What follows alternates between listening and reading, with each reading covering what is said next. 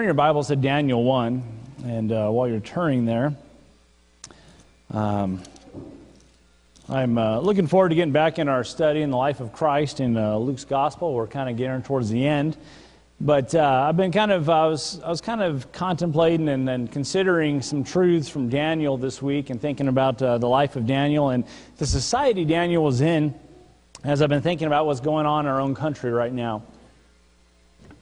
And I just want to say, I know there's a lot of confusion and concern and unrest, and I want to say this: don't lose your reasoning ability and your reasoning skills because of the passion of the hour. Is that safe to say?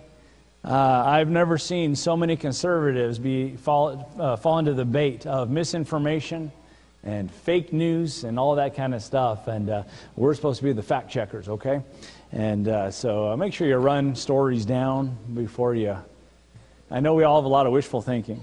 I've seen so much about the Insurrection Act and all this other stuff. I'm like, come on, guys. But I want to challenge us a little bit, and I hope this will be an encouragement to our hearts today as we consider where we are at in the 21st century, particularly in 2021, and where we are as believers, but also want to take a step back and look at history a little bit and kind of see where we are at, or where others have been who have gone before us. I think sometimes we lose the reality of the Christian life in the context of where we are at. So we think, for example, we've lived in the freest country in the world, probably that the world has ever seen, as we consider the great experiment, which is America. All right? Our Constitution is a document like the world has never seen, and really the longest standing Constitution that we've seen in recent history. In the time that America's been in existence under one Constitution, I can't remember what the numbers are, so I'm going to guess at it, but it is amazing how many countries have had turnovers and civil wars and all this kind of stuff, and we've actually been a very stable country and one that rose to world power so quickly. And so a part of that is we look and we say, you know, America's great, it's wonderful to live here, and no matter what, you go to any city in America, you're going to see churches, you're going to see steeples, you're going to see our heritage as a Christian nation. And then so all of a sudden, when a little bit of persecution comes, we start saying, oh Lord, are you coming soon? And I don't even mean persecution, I mean like potential persecution. We're looking to... Now, I will say this, there are a lot of indications, if you understand or if you studied prophecy a little bit, there are a lot of things that are kind of, you can very easily see fall into place. Probably like never before in history. But I want to say this, I don't know how bad it's going to get, and we've been very blessed to live in America, but I want to tell you something, from the time of the apostles, Christians have been suffering persecution. What makes us so special as American Christians? Well, we're His favorite, don't you know? No. If I remember Bible right, there's only one people that are identified as a chosen people. Israel. Okay. And by the way, God has not turned His back on Israel. It's another topic for another time. But I will say this, that sometimes we lose sight of the context of Scripture. We even lose sight of God's overall plan. And so I'm going to step back and just kind of look at some things. Most of the New Testament, by the way, is written to people that did not have the freedom you and I enjoy as believers. But Daniel, look at Daniel chapter 1, and just to kind of get our mindset wrapped around the story, we're going to read the first few verses. It says, in the 3rd year of the reign of Jehoiakim, king of Judah, came Nebuchadnezzar, king of Babylon, unto Jerusalem, and besieged it. And the Lord gave Jehoiakim, king of Judah, into his hand which part of the vessel of the house of God, which he carried into the land of Shinar, to the house of his God. And he brought the vessels into the treasure house of his God. Now, just right from the very beginning, here's what's going on. Jehoiakim is the king of Judah.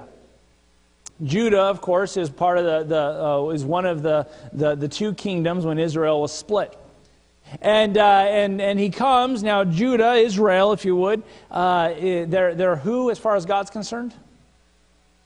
Who's Israel in God's economy? His people, His chosen people, right? And what happened here? A pagan king comes in and besieges Jerusalem and takes them into captivity. God's people. God's people. I want to say this. In history, if God did not spare His own people that He made covenants with, you think America's exempt? Just something to chew on for a minute. Look at verse number 3. And the king spake to Aspenaz, the master of the eunuchs, that he should bring certain of the children of Israel, and of the king's seed, and of the priests, of the princes, children in whom was no blemish, but well favored and skillful in all wisdom, cunning in knowledge and understanding, science, and such as had ability in them to stand in the king's palace, and whom they might teach the learning and the tongue of the Chaldeans. And the king appointed them a daily provision of the king's meat, and of the wine which he drank, so nourishing them 3 years, that at the end thereof they might stand before the king. Now among these were the children of Judah, Daniel, Hananiah, Mishael, and Azariah, unto whom the prince of the eunuchs gave names, for he gave unto Daniel the name Belteshazzar, and to Hananiah of Shadrach, and unto Mishael of Meshach, and unto Azariah of Abednego. And Daniel purposed in his heart that he would not defile himself with the portion of the king's meat, nor with the wine which he drank, wherefore he requested of the prince of the eunuchs that he might not defile himself. Let's have a word of prayer. Lord, I ask that you would help us now in this time. Lord, may we have our hearts encouraged in the Lord. Lord, would you help each and every one of us to establish some convictions in these days that we live in this uncertain times. And may our confidence, and as we looked at last week, our hope be in God. Help us now in these next few moments, I pray, in Jesus' name. Amen. Now, I'm kind of breaking from my tradition just a little bit in that I'm not exactly going at this expositorily, but I want to make some observations as we look at the life of Daniel and we look at history. Who is Daniel? What was going on in him? But I want to say this. What do we do when radical changes are happening? And I don't know if you've been paying attention or if you listen to the lingo or if you're watching the news, or, by the way, be very careful and very limited when you're doing that because we don't want to step too far into the mental health ministry. But as you look at all this, I want to say this. There are some radical changes on the horizon if certain individuals had their way. There are some very radical changes. There are some things happening, and some things Daniel went through are some very radical changes. Now, he was in a land where they worshiped their God. He was in a land where they loved God. They had their rituals, their traditions, and they worshiped God. And now some very drastic changes have taken place in Daniel's life. God's Word, by the way, in history is full of examples of radical changes that happened to God's people in their particular societies. We aren't the first. And so I want to encourage us with some of that. But Daniel was such an individual. First of all, Daniel had a change in geography. 700 and 900 miles removed and taken on this journey to Babylon. That journey probably lasted about 3.5 to 4 months of just traveling, as Ezra records it when he goes back to Jerusalem later on. He had some not only geographical challenges, he had some gender-related challenges. In chapter 3, the prince of the eunuch was going to gather these men, and Daniel and these other boys would actually become eunuchs. I'm not going to get too much into that, but a part of them making them eunuchs was to so that they would not, of course, reproduce, and they would not have an uprising and try to take over. They're going to be servants of the kingdom. There were some gender issues. I see some parallels with our own society. There was an education-related issues. Look at verse number 4. But in children whom there is no blemish, but well-favored and skillful in all wisdom, and cunning in knowledge, and understanding science, and such as had ability in them to stand in the king's palace, and whom they might teach the learning and the tongue of the Chaldeans. They needed to find some young people that were very brilliant, very sharp, that they could brainwash, to put it bluntly, so they could re-educate. And I want to say this, that we have a very aggressive re-education campaign going on in America. They're rewriting history. They're omitting history. Something that's very, very curious to me lately, just some observations I've made, and how many of our people, our young men and women in uniform, for example, they stand up and they swear an oath to protect, to uphold, and defend the Constitution from all enemies, foreign and domestic. It sounds really nice. But if we were to have a pop quiz on base with all of our servicemen and women, how well do you think they know the Constitution? Have they ever read it? You in the military, do you guys ever have a Constitution class? I never did. What are they defending anyway? How do you defend something you don't know about? How do you know your rights are being violated if you can't articulate your rights? We have a problem. And then you add to that now rewriting history. For 500 years, Christopher Columbus was esteemed as a hero, and all of a sudden we woke up in this woke generation, and all of a sudden he is such a bad guy. Because we're so much smarter than 500 years of history. By the way, I'll tell you what, you read some of the writings of our founders, I will never say I'm smarter than any of them. Those are some brilliant homeschoolers. Yeah, they were homeschooled. Education, they're going to teach them a new language. They're going to teach them a new culture. A part of their culture comes new gods, new religion. By the way, what's America's religion, or at least the one we're heading towards? Science, also known as humanism. Under the guise of science is really what it is. Because don't start talking to me about science when you can't even figure out how many genders there are. So, we see a religious reprogramming going on. Daniel faced an identity challenge. There's a lot of talk today about identity, isn't there? Who am I? What am I here for? He had an identity challenge. Look at verse number 6. Now, among these were the children of Judah, Daniel, Hananiah, Mishael, and Azariah. These were their Jewish names. Unto whom the prince of the eunuchs gave names. He gave unto Daniel the name Belteshazzar, and unto Hananiah of Shadrach, and unto Mishael of Meshach, and unto Azariah of Abednego. A new name. Interestingly, the word Daniel, the name Daniel, means God is my judge. By the way, Daniel lived his life in light of that name, did he not? God is my judge. The name Belteshazzar, which was given to him, is named after one of their Chaldean gods, which means Bel protects his life.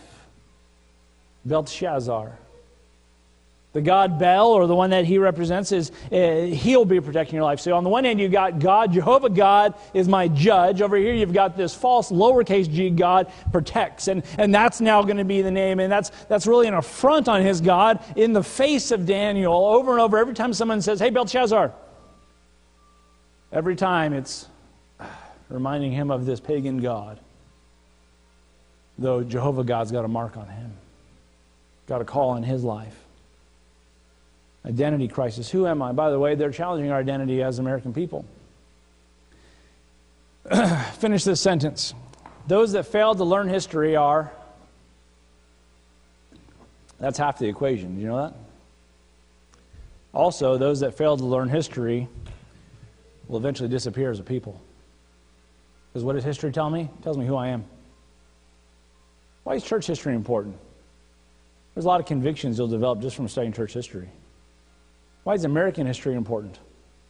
Who are we? Why did we get here? And what is our significance in the world? When you study, honestly, American history, you're going to realize the world needs America.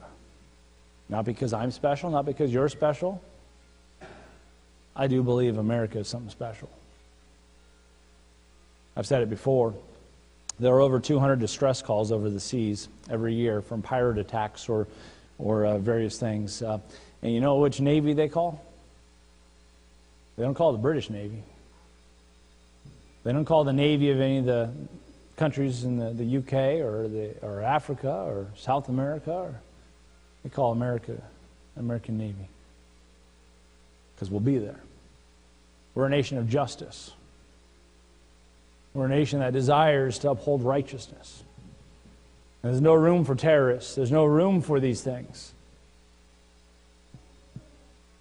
But you teach our children to hate our history, what's going to happen to our national identity?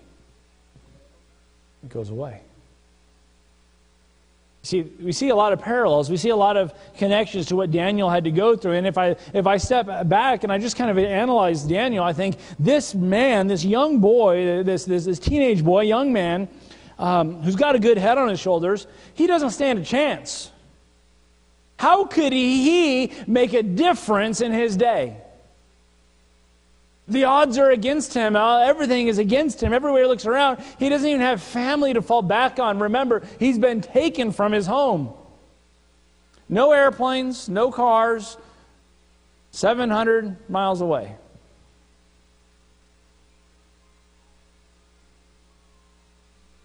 I remember when I left my family at 18 to join the Army, my first time flying on an airplane. And I didn't know how it worked. I didn't know you pick up your bags at your last destination. So I'm waiting for my bag, never shows up, and I'm like in the Denver airport, I'm like, my plane's in another terminal. I'm not going to get there in time. I missed my flight. Had to call a number, and if anything happens, you call this number, and I call them up, and they're like, did you miss your flight on purpose? I'm trying to get to basic training, and no. I'm like so terrified. He puts me up in a hotel, and I'm like, man, I've already messed up. I haven't even gotten there yet. I'm already a mess up. I didn't know anything worked, man. I was scared. I wanted my parents. I think about this poor Daniel. He's in a place, didn't even speak his language. Couldn't phone home. He's there with these other guys going through the same fears. He's religious. There was a religious challenge. Look at chapter 3. You know the story, and Nebuchadnezzar builds this giant statue. Verse number 11, it says, and whoso falleth not down and worshipeth, that he should be cast into the midst of the burning furnace. This was those tattletales. They come to Nebuchadnezzar and they say, hey, king, wasn't there a decree that was passed that as soon as the music played, everyone's supposed to bow down? And yeah, there were some boys that didn't bow down. Now, at this particular event, we don't know if Daniel was there or not. I would assume he wasn't there because I don't think he would bow down. I think he was somewhere else doing business, okay? But there are 3 boys that were with him. We already got their names in chapter 1. We often refer to them of their Babylonian names, Shadrach, Meshach, and Abednego. Do you think they were the only Hebrews there? When the music plays, and by the way, the music will play, and society says, bow down to this, and bow down to this, and bow down over here, and bow down to this, and when we stand our ground and say, we're not going to bow down to that. And by the way, do we see some things in our society that they're demanding we bow down to? You see, they're not asking us to tolerate. Christians have been tolerating for centuries. Christians are the most tolerant people there are out there. You know what it takes to tolerate something? First of all, it takes disagreeing with it. By definition, you have to disagree with something in order to tolerate it. Second of all, you live peaceably with it anyway. That's tolerance. Folks, we tolerate a lot. They don't want that. They want us to bow down. They want us to bow down to their definition of marriage. They want us to bow down to their definitions of morality. They want us to bow down to these things. I've been chewing on some thoughts on this idea. You know, today they're really calling for unity. Unity. Let's move past this election and let's unify our divided country. And I really ask myself, based on ideas, is it possible? I wonder if it's only possible if half of America bows down. Another topic for another time, but that's what's going on here. This statue is up, and he says, here's what all of society is saying, and I can just see, you guys ever been to a baseball game or whatever, and the back when you're allowed to attend baseball games, and the stadium, they would do the wave. Everyone does their thing, and a couple of people don't participate. You could be all the way across those 30,000 people, and you could see the one that doesn't stand up. Right? Can you see this in your mind's eye? Everyone's standing here, this giant golden image, and the music plays, and from front to back, there's this wave, and then 3 guys standing there. I can see the other Hebrews there. What are you doing? Get down! Get down! Remember the fire? Get down! And they're standing there. And they stood. Why did they stand? Why did they not bow? Anybody have a guess? Violation of conscience based on what? Their belief in God. What was being challenged? The core of their belief. God. Do we not see that? See, what we really need for America to progress is to do away with this old-fashioned, bigoted, oppressive Christianity that has kept America from going forward. Can you hear it? Can you hear the music? They want to bow down. And amazingly, with all this, jump back to chapter 1. With all this going on as the backdrop. Verse number 8. But Daniel purposed in his heart to go along to get along. Daniel purposed in his heart just to get by. Just to fly under the radar, do what it took, don't get them upset. Daniel purposed in his heart that he would not defile himself. He made a very purposed decision. Purpose in his heart. The word to be purpose means to set steadfastly. I'm not budging. This is where I am. I'm fixed. I am purposed. Look over real quick, Daniel chapter 6. Daniel chapter 6. This, of course, is the chapter under the next king, King Darius, where he was going to have to face a den of lions. But in chapter 6, verse number 3, then Daniel... chapter 6, verse 3, then Daniel was preferred above the presidents and the princes because an excellent spirit was in him. And the king thought to set him over the whole realm. Now, I don't want to get ahead of myself, but I want to zero in on that excellent spirit was in him. He had a purposed heart. He had an excellent spirit. What does that mean? Daniel had a life of integrity. Daniel lived with conviction. And I want to say this, it was there before he ever got to Babylon. Folks, I can't tell you what's coming in 2021. I can't tell you what's coming in 2022. I can't tell you what's coming in the next decade. I can tell you Jesus is coming again. But I can't tell you when. And if I do, you should get another pastor. I can't tell you. But this is what I can tell you. When do you start preparing? Today. When do we start getting our young people ready for battle? Today. Well, it's called today. For the night cometh when no man can work. Today. So how did Daniel get to this place? This is amazing what happens with Daniel. With all these challenges, there was a time to decide and a time to establish convictions, and it came, I want to say this, before the trial. You know whose names we don't know? I don't know Daniel's parents' names, but I bet they're heroes. I don't know his grandparents. I bet there was it was an awesome family behind Daniel before he ever went out. Not only did Daniel have character, but as we already saw, a part of the selection process was these young men of understanding, wisdom. You see, this was a very talented and very gifted young man, but this was instilled in him. This was a conviction in him, not only his character, but how he developed himself and how he handled life. He was a young man that stood upright and would look at adults in the eyes when he spoke to them. He'd speak up, and he was a respectable young man. In fact, you'd be shocked when you found out he was only 17 years old. How old are you, young man? You carry yourself like a man. So it's amazing how this happened and this conviction that he had. Now it's only so far as we're taking our children through our character development course, CIA, Character in Action, and they're learning the character of Christ. And we're teaching them what to do and what not to do and how to trust God. And we're teaching them a lot of theory, are we not? Life is going to have to instill it. Life is going to have to test it.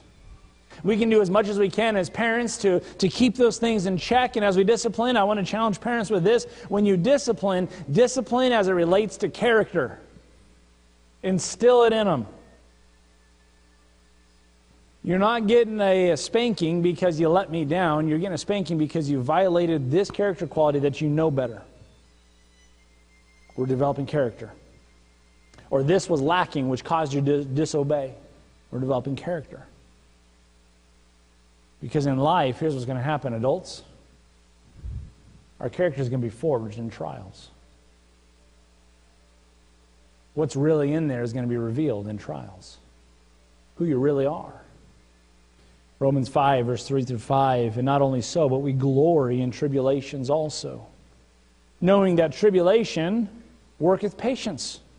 And patience, experience. How did I get to where I am? I had to tribulate a little. I had to go through some tribulation. I had to develop some patience. Now I've got experience that backs my theory.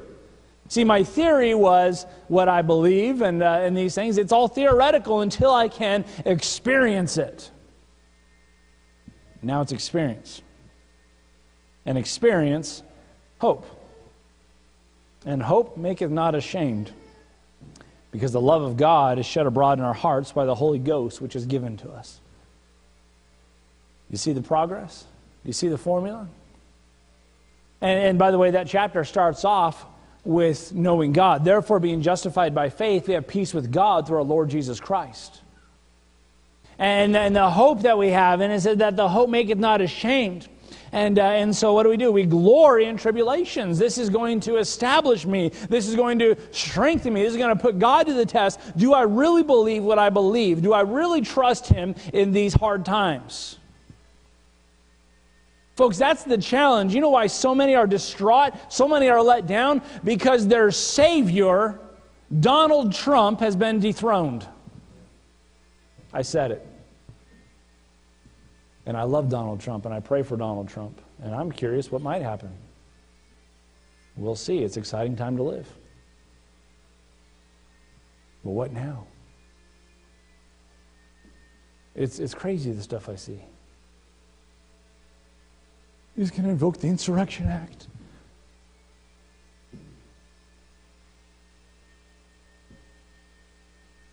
Go back to last week's message. Where is our hope? But I want to say this, when those trials come, we're going to find out who the believers are.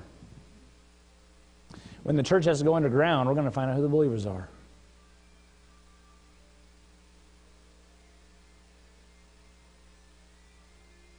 What did God do through Daniel? Look at verse number, back to Daniel 1, look at verse number 9. Verse number 8, Daniel purposed in his heart. Verse number 9, now God had brought Daniel. Hey, God's still involved. God is in Babylon. God is in a pagan land. Is God allowed there? Hey, is God allowed in America? I'm going to say this, America does not have a say in it. God is here in Babylon with Daniel. Now, God had brought Daniel into favor and tender love with the prince of the eunuch. Daniel was among all the others, and somehow, some way, God chose to elevate Daniel. All of a sudden, this one Daniel stands out in the crowd among the prince of the eunuch. In fact, it goes on, and it talks about how Daniel made a request that he would not defile himself, because he purposed in his heart, and he said, hey, put us to the test. You know, if God doesn't take care of us better than these other guys with that stuff that you're feeding them.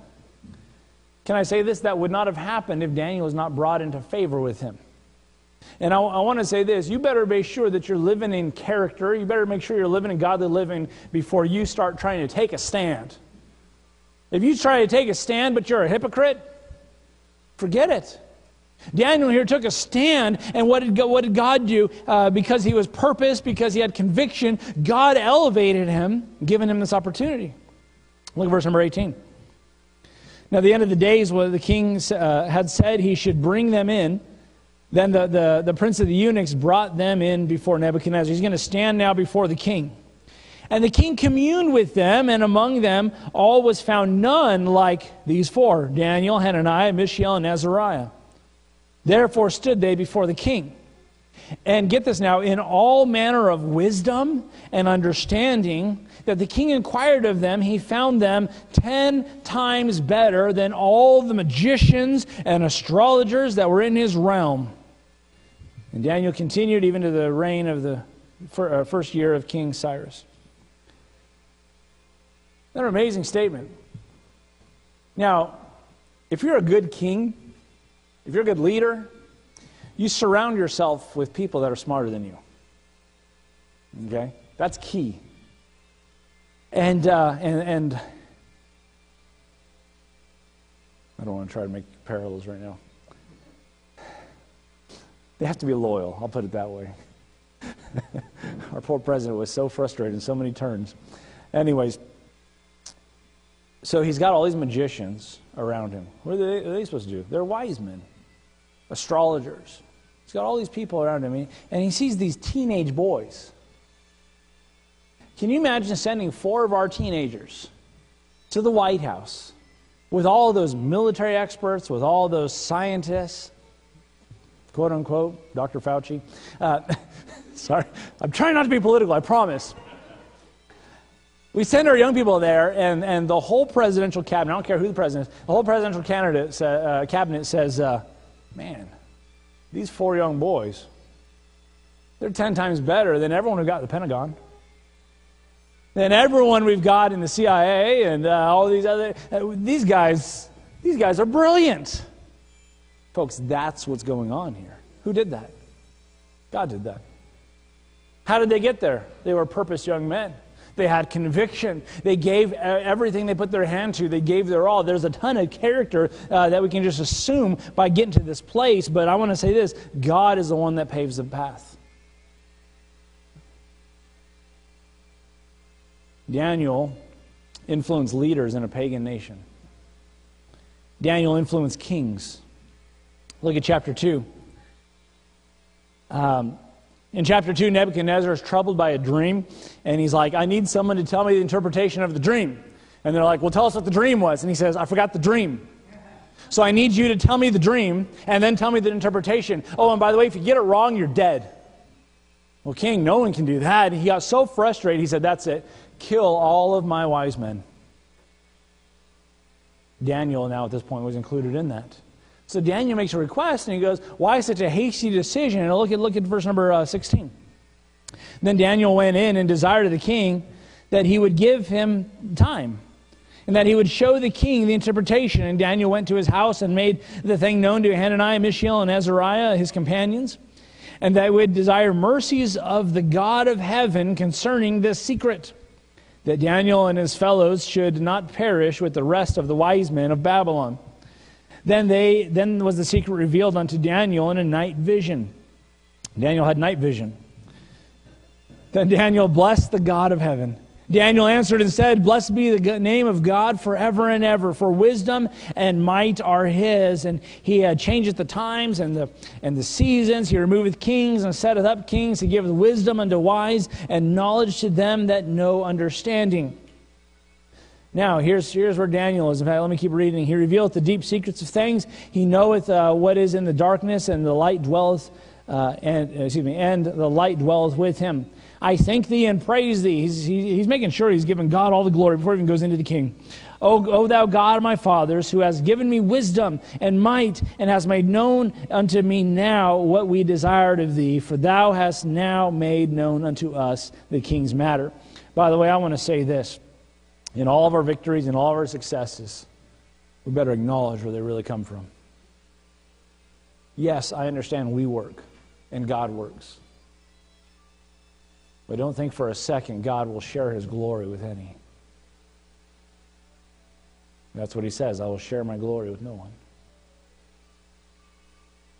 What an awesome thing what Daniel says. This wisdom I got from you, this understanding I got from you, and this dream I got from you. Verse 19.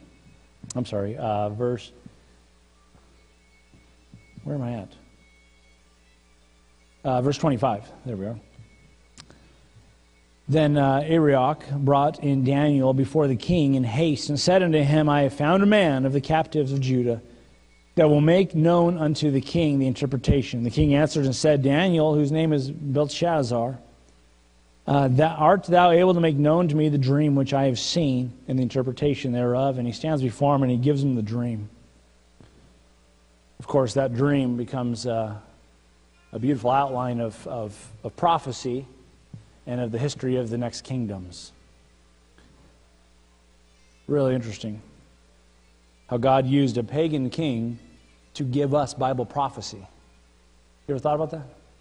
God used a pagan king and a willing servant to give us Bible prophecy. Jump over to chapter 6. So he influenced that king for sure, Nebuchadnezzar. Now King Darius. So as we saw in verse number 3 already, an excellent spirit was in him, so the king sought to set him over the whole realm. He was going to be the president of an entire area, the leader of an entire area. And so all the others who were actually Babylonians, they're like, man, you know, this guy from another country is reigning over us. He's getting elevated, and he's not even one of us. And they're all upset. And they said, you know what? He is so excellent, and he's got such a good spirit, and he's so wise that if anything if we're going to catch him in anything, it's going to have to be concerning his God. So what do? They set a trap. They played into the king's ego. He said, King, we have an idea. We're going to elevate your glory. For the next so much time, let nobody ask anything of anybody except you only. And he's like, I like that. By the way, the government likes that. Don't worry, all you that are going through a hard time, we're here to help. Ronald Reagan said the scariest words in the English language are, we're from the government and we're here to help. The government likes that. They want to play God. They want to meet all your needs. They want to take care of that. That's what Darius fell into. So what happened? Verse number 10. Now when Daniel knew that the writing was signed, he went into his house, and his windows being open in his chamber toward Jerusalem, he kneeled upon his knees 3 times a day and prayed and gave thanks before his God as he did aforetime. Nothing changed with Daniel. Oh, government put out a decree? The government made a mandate? He did what he did aforetime. Folks, I don't know about you, but I'm going to keep praying. I don't know about you, I'm going to keep assembling. I don't know about you, I'm going to keep worshiping. I'm going to keep following God. And like Peter and John of old, we will obey God rather than men. Hey, as much as lieth in you, live peaceably with all men. Yes, honor the king and pray for them in authority and all those things. Yes, but when they step out of line, Romans 13 is not a free-for-all for those in authority to do whatever they want. The Bible says the powers that be are ordained of God. You know what that means? They fall under God's authority. When they step out of the authority in the realm that God had given to them, we no longer submit to that authority. We submit to God. Just like Paul said to the church, follow me even as I follow Christ. Hey, as soon as I stop following Christ, church, you stop following me, you keep following Christ. Same thing is with our leaders. When they step out of line of their God-given responsibility, we still honor God. Hey, church, it's now illegal to pray. Hey, we still honor God. It's illegal to meet. It's not church if you don't meet. We still honor God. We okay? So he did what he did aforetime. Verse number 11. Then these men assembled and found Daniel praying and made supplication before his God. How did they know he was going to be praying? Because he did it aforetime. He's always done it. Then these men assembled and found Daniel praying and making supplication before God. Then they came near and spake before the king concerning the king's decree. Hast thou not signed a decree that every man shall ask a petition of any god or man within 30 days, save thee only, O king, shalt be cast into the den of lions? And the king answered and said, the thing is true, according to the law of the Medes and Persians, which altereth not. Then answered they and said before the king, that Daniel, which is of the children of the captivity of Judah, regardeth not thee, O king, nor the decree that thou hast signed, but maketh his petition 3 times a day. Then the king, when he heard these things, was sore displeased within himself. Why was he displeased within himself? Because he was tricked. And he loves Daniel. And Daniel has been elevated so much in his eyes that he's set to make him king or leader of the whole realm. And now he's stuck. Why? Because the laws of the Medes and Persians. You can't undo a decree. So he says this, it is displeased with himself, and he set his heart to Daniel to deliver him, and he labored till the going down of the sun to deliver him. Then these men assembled unto the king, and said unto the king, Know, O king, that the law of the Medes and Persians is, that no decree nor statute with the king established may be changed. Then the king commanded that they brought Daniel, and they cast him into the den of lions. You know the story, Daniel in the lion's den. Look at verse number 19. The king arose early in the morning and went in haste into the den of lions. And when he came to the den, he cried with lamented voice unto Daniel, O Daniel, servant of the living God, is thy, O Daniel, servant of the living God, is thy God, whom thou servest continually, able to deliver thee from the lion's den? Then Daniel said unto the king, O king, live forever. My God hath sent his angel, and hath shut the lions' mouths, that they have not hurt me. For as much as before him innocency was found in me, and also before thee, O king, have I done no hurt. Isn't it amazing? How many of you would respond like that? The king wrongfully puts you in the lion's den. God delivers you in the lion's den. I would have a few words for my king. What character Daniel had? King, I've done you no hurt. I've done nothing wrong before God. I was found in my innocency, and God has delivered me. Man, I love it. I'm talking about how he influenced kings. Look at verse number 25. Then King Darius wrote unto all the people and nations and language that dwell in the earth, peace be multiplied unto you. I make a decree that in every dominion of my kingdom men tremble and fear before the God of Daniel. Pagan land. Can you imagine like the leader of China standing up and saying this? The leader of Iran, Egypt. It's just so uncharacteristic. The God of Daniel, for he is the living God, and steadfast forever, and his kingdom, that which shall not be destroyed, and his dominion shall be even unto the end. He delivereth and rescueth, he worketh signs and wonders in heaven and earth, who hath delivered Daniel from the power of the lions. So this Daniel prospered in the reign of Darius and in the reign of Cyrus the Persian. Wow. 3 kings he influenced. Daniel's life was preserved by God. When the nations fell, Daniel stood. God elevated him. 2 Peter 2:9, the Lord knoweth how to deliver the godly out of temptation and reserve the unjust to the day of judgment to be punished. God knows. God knows how to deliver. By the way, what a hopeful thought. What a hopeful truth. God knows how to deliver out of the day of temptation. That means a trial, a difficulty. God knows how to deliver. Even in ancient Egypt, when Moses brought the plagues, hey, they were spared of several of those plagues. When the plague of darkness came, the Bible says that the lights were on in Goshen, where the Israelites lived. Lights were still on. When that angel of death swept through, and they saw the blood of the Lamb on the doorposts, that angel of death would pass over them. God always has a way. God always knows how, if He wants to deliver those. But I also point you to Hebrews chapter 11. By faith, many people did great things for the Lord, but also by faith, many people were martyred. Some are burned. Some are cut asunder.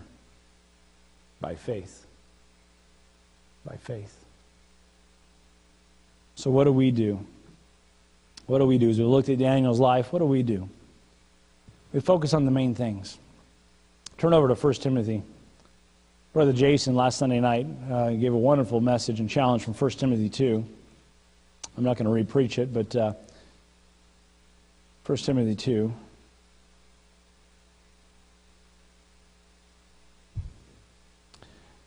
Verse number 1, 1 Timothy 2, verse number 1, I exhort thee therefore that first of all supplications, prayers, intercessions, and giving of thanks be made for all men.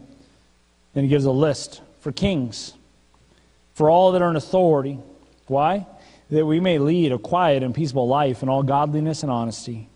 For this is good and acceptable in the sight of God our Savior, who will have all men to be saved and to come to the knowledge of the truth. There is one God and one mediator between God and men, the man, Christ Jesus, who gave himself a ransom for all to be testified in due time. What do? First of all, we pray. We pray. Oh, this is so elementary. This is so, what are we supposed to do? I thought you said we're going to take up arms. I thought we were going to start a revolution. I thought, no, folks, we pray. We pray. We pray for them in authority. Yes, even in an oppressive authority, we pray. What do we pray for? What is the prayer request? That we lead quiet and peaceful lives. Why do we pray? Because we want them out of our business. We pray.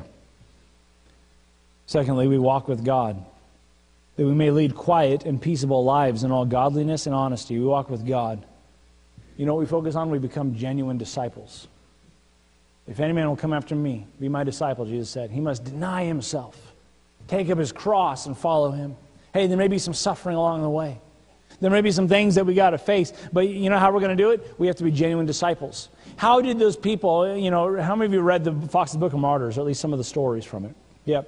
How many of these people through history so boldly went to their execution for the cause of Christ by faith? How did they do it? They were genuine disciples. They honored God above all. We must become genuine disciples. We must then disciple other believers. We bring them into it. Because, hey, let's face it, monkey see, monkey do. Some things are better caught than taught. We bring people into a vibrant relationship with Christ. Yes, we bring them to salvation, but then we help them to develop. Here's what prayer looks like. Here's what godliness looks like. Here's what witnessing looks like. And we bring them into discipleship so that they can be a disciple. We must disciple our children. We teach them what it is to walk with God. And listen, it's okay to expose them to some things. Let them see your faith. Let them see your stand. Walk with God. Disciple your children. And then thirdly, we need to share the gospel, which is our hope. It's a very hopeless day, isn't it? I don't know what I would do if I wasn't saved. I'd be depressed. I'd be bummed out. I would sound like these conservative talk show hosts these days. Boy, if they got saved, what a platform. Anyways, we share the gospel. 1 Peter 3, 13 through 18, and who is he that will harm you if ye be followers of that which is good? But, and if ye suffer for righteousness' sake, get this now, happy are ye. Who's excited to get happy? Who wants to get happy today? If you suffer for righteousness' sake, happy are ye. Get this now. And be not afraid of their terror, neither be troubled. But sanctify the Lord God in your hearts, and be ready always to give an answer to every man that asketh the reason of the hope that is in you with meekness and fear, having a good conscience, that whereas they speak evil of you as of evildoers, they may be ashamed that falsely accuse your good conversation in Christ. For it is better, if the will of God be so, that ye suffer for well-doing than for evil-doing. You know what he's saying? It could be God's will that you suffer. You know what he's saying? There are a lot of people out there that speak evil of Christians as evildoers. If you and I keep a good conscience, you and I keep living right, you and I keep being ready to give an answer to every man that asks the reason of hope that's in us, listen, they're going to be ashamed. One day CNN's going to wake up and be like, wait a minute, Christians had the answer all along. Well, I don't see it. Just reading the Bible. Isn't it amazing, though, that the surrounding verses of that verse, be ready always to give an answer? Suffering, persecution. But sanctify the Lord God in your heart. Be ready always. See, we ought to be ready to share the gospel. That's our hope. We share the gospel with those around us. We share the hope. We share why we're not depressed. We share why we are excited about what's happening. These are truly exciting days. And hey, let's not lose sight. Let's keep our eyes on that eastern sky. The Lord may be coming again. But in the meantime, we don't just bunker down and be like, we're just waiting it out till He comes. I know the rapture's coming, guys. It's coming, it's coming, it's coming, it's coming, it's coming. Yeah, they've been saying that for how many years? Maybe we're here because there's just another soul. Maybe we're here because someone you know, someone you influence, would get saved if they just heard. And then we must keep sending missionaries. In fact, when persecution comes, we must send missionaries even more aggressively, because that's when people are going to start pulling back. That's when people are going to stop giving. We need to make sure we're keeping that in the forefront. Folks, if in fact these days are getting dark and these days we are coming to an end, if in fact we are in the last days, then boy, we need to be aggressive about the gospel. These are the last hours. These are those midnight hours. We need some deathbed conversions, so to speak. We need some last-minute conversions. We need to get the gospel out. The time, that's when it is time to get more involved, not less involved. So Daniel thrived when radical changes came. Daniel thrived. God prospered him. Well, that was then. That was so long ago. How can you use that as an example? I chuckle when people say that. Someone was trying to convince me of the health and wealth gospel, the prosperity gospel, and I was like, well, what about Job? Oh, don't bring up Job. That was so long ago. Oh, I forgot. This is all irrelevant now. Let's just, what do you guys want to hear? What do you guys want to talk about? That's the state of the church today, I tell you. Folks, we need to be soldiers of the Lord Jesus Christ. We need to be prepared. We need to be ready. I'm really excited. Tonight I'm going to share a little bit of kind of our vision for this next year, but I'm really excited about what's happening with our ladies groups, our men's groups, and what are we doing? We're trying to develop. We're trying to get ready. We're trying to challenge each other in growth. Are we all right this morning? Amen. Hey, if you're not saved, if there's a question mark hanging over your soul, you better get that taken care of. That's the only hope. Maybe some of us need to be challenged. Maybe you don't know how to win a soul to Christ. I'd love to talk to you and tell you how you can share your faith. We're going to have a series here coming up in Sunday school probably where I'll go through some of that. How do you share the gospel? How do you help people to know Jesus Christ? I think that'll be a help to you. But folks, we got to get ready. In this day and age, let's dare to be a Daniel. Amen? Let's have a word of prayer. Father, we do thank you for our time together this morning.